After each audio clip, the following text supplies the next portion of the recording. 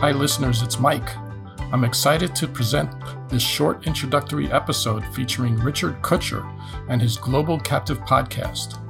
You may know Richard as the former editor of Captive Review magazine. Each week, Richard features captive industry leaders from all aspects of the industry, including advisors, managers, and owners of captives throughout the world. So if you have an interest in captives and want to be plugged into that segment of the market, then you're sure to enjoy this episode, and I would encourage you to listen to Richard Cutcher's Global Captive podcast.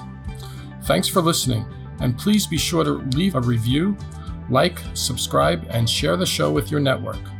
Hope to see you all in person soon. I'm joined today by Richard Cutcher, who is the executive producer of the Global Captive podcast. And I wanted to introduce Richard to my audience because he has a podcast that appeals to similar folks in the risk management community worldwide, actually. And Richard, welcome to the show. Cheers, Mike. It's a pleasure to be on. Great. Well, as you and I have talked, we seem to share a lot of common interests in the risk management profession and the insurance industry overall. And, listening to your podcast, you've had, quite a following and quite interesting in terms of your focus on captives and seeing as the industry that we're in is a hard market situation. I figure there's a lot of interest in captives. So thought it would be great for us to kind of cross-pollinate with our shows, and just wanted to maybe get a little rundown of how it is you got into the captive business. Yeah, cheers, Mike. We've been threatening doing this for a while, haven't we? And we've been in contact with each other actually for 4 or 5 years back from when I used to live and work in New York. And I'm a journalist by trade originally. I studied history at university. I actually ended up being a football mascot for my football team for a year, which is a different discussion for another day. But that probably gives you a kind of indication of I quite like to perform, and drama is kind of my thing, and I like talking. I quite enjoy the sound of my own voice, as I'm sure you've come to realize is important, Mike, doing a podcast. And I got into just local journalism out of university, my local newspaper, the Reading Chronicle, and then the Windsor Observer from Windsor Castle, and then got into trade journalism through moving to Cape Town in South Africa. I covered the African technology sector, and that was my first introduction to trade kind of publications and B2B. And that's when I came in contact with a company called Pageant Media, who produced Captive Review magazine. And I was editor of Captive Review magazine for 5 years. So when I came to that magazine in about 2014, captives was a whole new world to me, and even corporate insurance was a whole new world to me. But I picked it up pretty quickly and found that I really enjoyed the people in the industry. I really enjoyed the topic. I found captive insurance fascinating simply because it wasn't for me that much about insurance. It was about some of the biggest companies in the world and their strategies to manage their risk. And of course, captives is a big part of that, as you and your listeners will know. So I got into Captive Review for 5 years, loved my time there. I think Pageant Media is a great company. It gave me the opportunity to live in New York for a couple of years, which is when we met. I then joined AIRMIC. AIRMIC is the UK equivalent, if you will, of RIMS. So it's the Risk Management Association of the UK. I worked for them for a year in 2019, but I launched the Global Captive podcast on the side as a hobby in March 2019, just as a way to me to keep in contact with all the great captive insurance contacts I'd made over the years in America, across Europe, and in Asia as well, and even in South Africa, a country that I'm very fond of. And I just started releasing episodes every 2 weeks where we'd have a different guest co-host every week, which was normally a big industry name. So people like Ellen Charnley from the Marsh Captive Solutions team, or Stephen Bauman, who's now at AXA, and some other large names and big names in Europe as well. And we always had a captive. We always have a captive owner interview as well. So we always have the client on the podcast to talk about their captive and how they use it. It really grew in popularity, and by the end of last year, it became apparent I could run it as a full-time business. So I still do some work for AIRMIC in relation to their captive team, and I run their podcast now, and AIRMIC, their newsletter. But the Captive podcast now is my full-time venture, and I have to say it's a lot of fun. Well, that's really interesting. So you actually made a full-time venture out of this. Yeah. I think someone saw a few people obviously saw some value in the podcast. And what we try and do is, it's not a news podcast, so not yet anyway. So we don't do kind of regular news updates. It's more thought leadership and just sharing people's insights, because I think with captives, both on the risk management side and on the service provider side, what's often happens is, let's say that you work at a big insurance company like an AXA or a Zurich. Obviously, they're big companies with lots of staff, but the captive teams and the captive specialists can be quite small teams dotted around the world. And that's often the case with a risk manager. The captive, although they often love it, and I think, as you and I know, Mike, sometimes risk managers treat the captive as, like they love them more than their own children sometimes. It can be quite a lonely job, I think. And it's quite a unique role, is kind of overseeing a captive, whether it's from the service provider side or the risk manager side. And I felt giving a platform which brought different cultures, attitudes toward captives together, and had that kind of allowed that and facilitated that debate, was just a really nice way. And people have seen the value in it. So we've got some sponsors now which make it a viable business model, but the content in those every 2-week fortnightly episodes that we produce remains independent. And I really have on whoever I want to have on. So I'm looking forward to inviting you onto the podcast very soon, Mike. Awesome. Well, I definitely look forward to that moment. It sounds like, in just a very short time, you've gotten your show off the ground and really developed it quite nicely. So congrats to you. Thank you. No, it's been a lot of fun.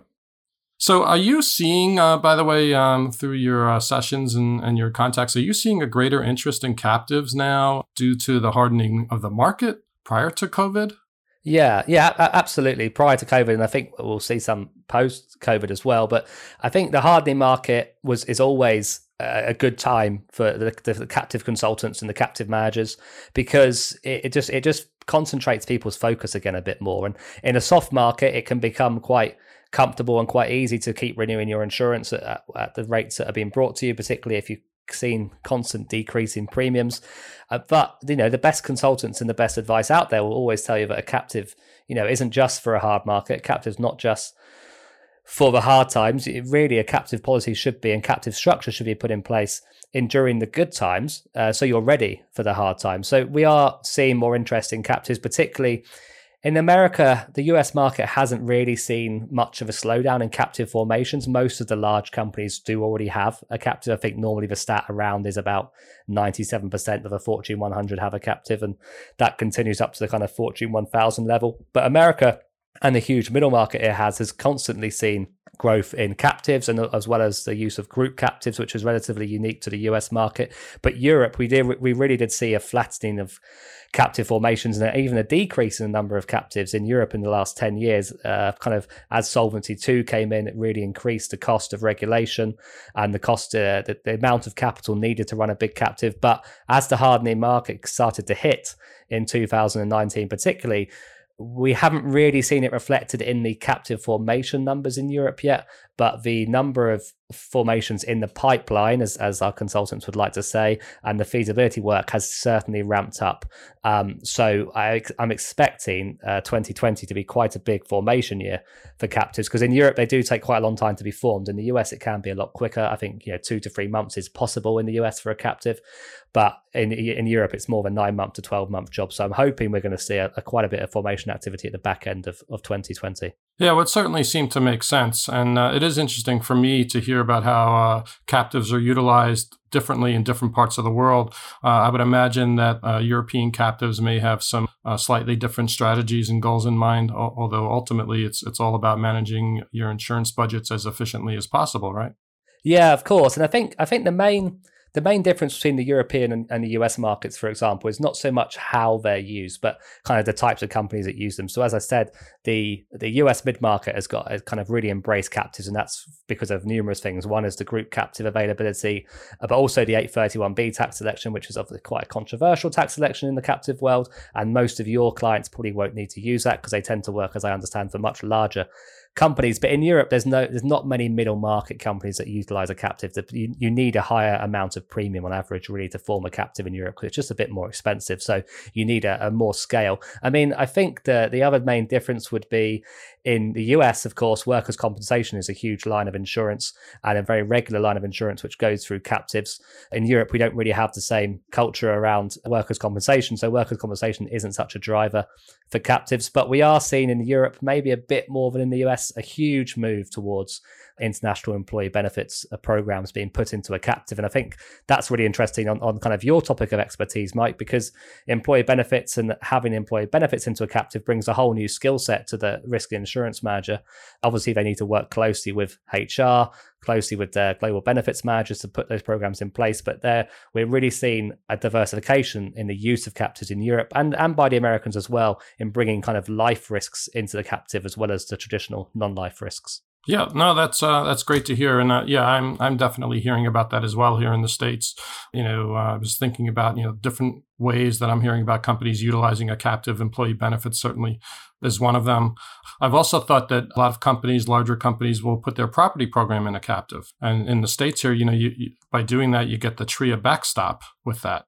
Yeah, absolutely. And we've got a similar pool in the UK called Pool Re, which is it's one a little bit different to the US TRIA program, but in the same way, a captive insurance company, if it's insuring UK-based risks, then it can access Pool Re as their own kind of reinsurance backstop as well. So we're seeing if you go to the Pool Re website, it actually has a list of all the members of Pool Re, and you'll see lots of insurance. If you don't recognize the name of the insurance company immediately, there's a good chance it's probably a captive owned by the likes of Heathrow Airport or the airlines or property. Lots of property real estate companies obviously have captives in Guernsey and Isle of Man, and they access Pool Re as well as their backstop. So that's something we see a lot of. And I think on the topic of the kind of terrorism pools, it's interesting, and one I've not really quite got to the bottom of, but what I've always wanted to know is how easy it is for a captive, if it's a multinational owned captive of risks all around the world, insuring risks all around the world, and it's domiciled in Guernsey, for example.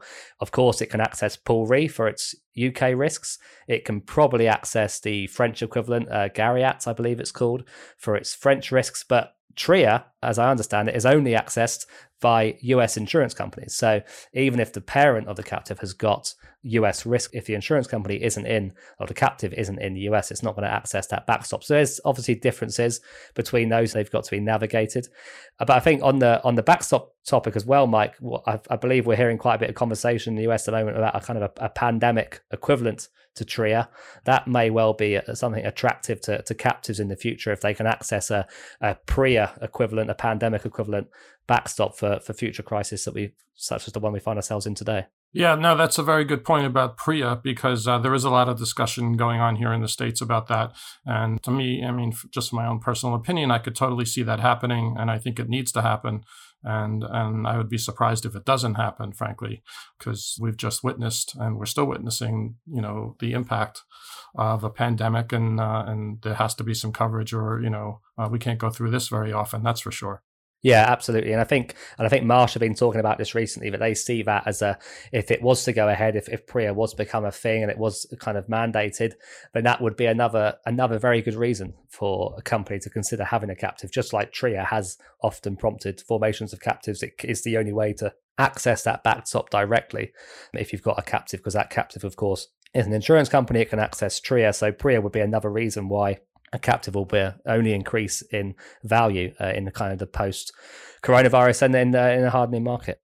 Yep, definitely. So you brought up a couple of interesting points, which raised a couple of questions for me. And, while I do not claim to be a captive expert by any stretch, it does occur to me that, when you have a multinational company that has operations around the world, given what you were explaining about how, depending on where the insurance company is located and perhaps where the operations are located, it accesses different points of support. Does a big multinational company typically have multiple captives for different parts of the world like that? Is that a common Yeah, absolutely. I think we're seeing a slight reduction in that approach, mainly because what we've seen happen is through multiple kind of merger and acquisition activity at corporate level, what often happens is large companies can inherit 4 or 5 captives, and they don't need to have 4 or 5 captives. So there's a great example of a large cement company in Germany.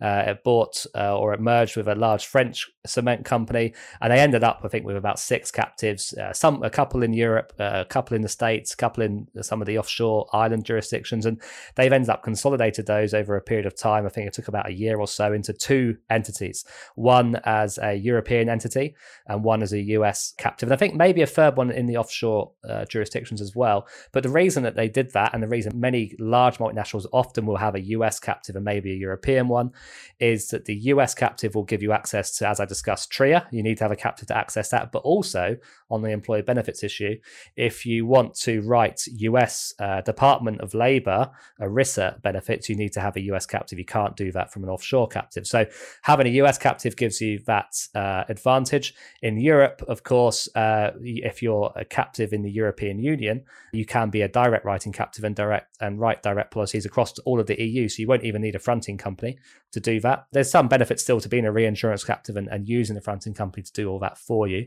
But obviously, if you do have that massive global footprint, there are benefits to having a couple of different captives in different regions or markets or economies to make it as efficient as possible. But there becomes a point, particularly if you're in Europe and under Solvency II, which is probably the strictest regulatory regime for captives in the world, or insurers in the world, and captives aren't discriminated against. Unfortunately, we'd love them to be carved out of Solvency II, but they're not. It is a quite expensive operation to run a captive in Europe. So that takes a big decision. So there's definitely benefits to having a couple of captives, but the days of companies having 4 or 5, I think, are probably behind us because the frictional costs have just increased so much in the last 10 or 15 years. Okay. Well, that all sounds like great stuff. The only other question I was wondering about was, where are the popular destinations for captives to be domiciled for European companies? Yeah, so traditionally, lots of European companies did use places like Bermuda, particularly. Bermuda is obviously a hugely popular home for US companies as well, and Cayman Islands come into that category as well. But the EU has taken an increasingly, kind of skeptical look at the offshore jurisdictions, and Bermuda and others have come off and on to its different lists in the past. So Luxembourg and Dublin are the 2 places which have been very popular over the last 20 years for reinsurance captives particularly.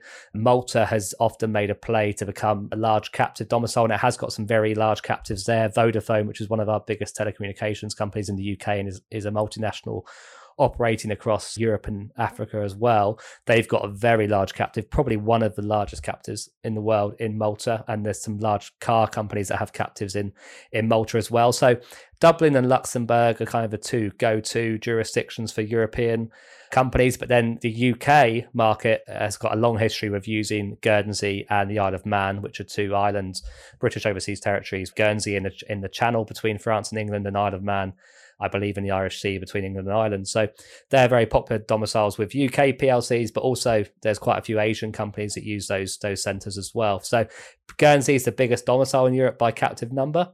And that's because there's a lot of UK companies, as I said, and some others there. But then Dublin and Luxembourg are both been the traditional centres for European-owned captives. Great. Well, I'll tell you this, you certainly sound like you have the captive business covered. So I really appreciate your taking time to kind of give us the rundown here on all things captives. And if any of my listeners would like to catch up with your podcast going forward, the name of the podcast is Global Captive Podcast, right? And you can catch that on pretty much any platform that people like to listen to their podcasts on, right?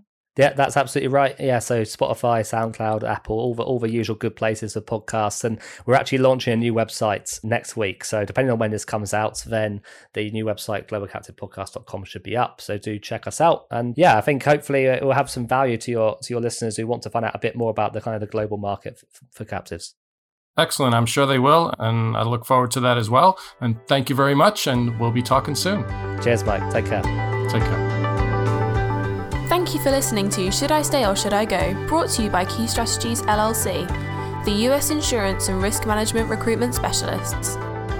If you like the show, please be sure to subscribe, like, and leave reviews. Every time you do, it helps others find the show. And if you have any specific career-related questions, please post them or send an email directly to Mike at mtenenbaum@keystrategies.com. He may even answer your question on the show. When you subscribe, you'll also get notifications of when the next episode is available. Hope you join us next time.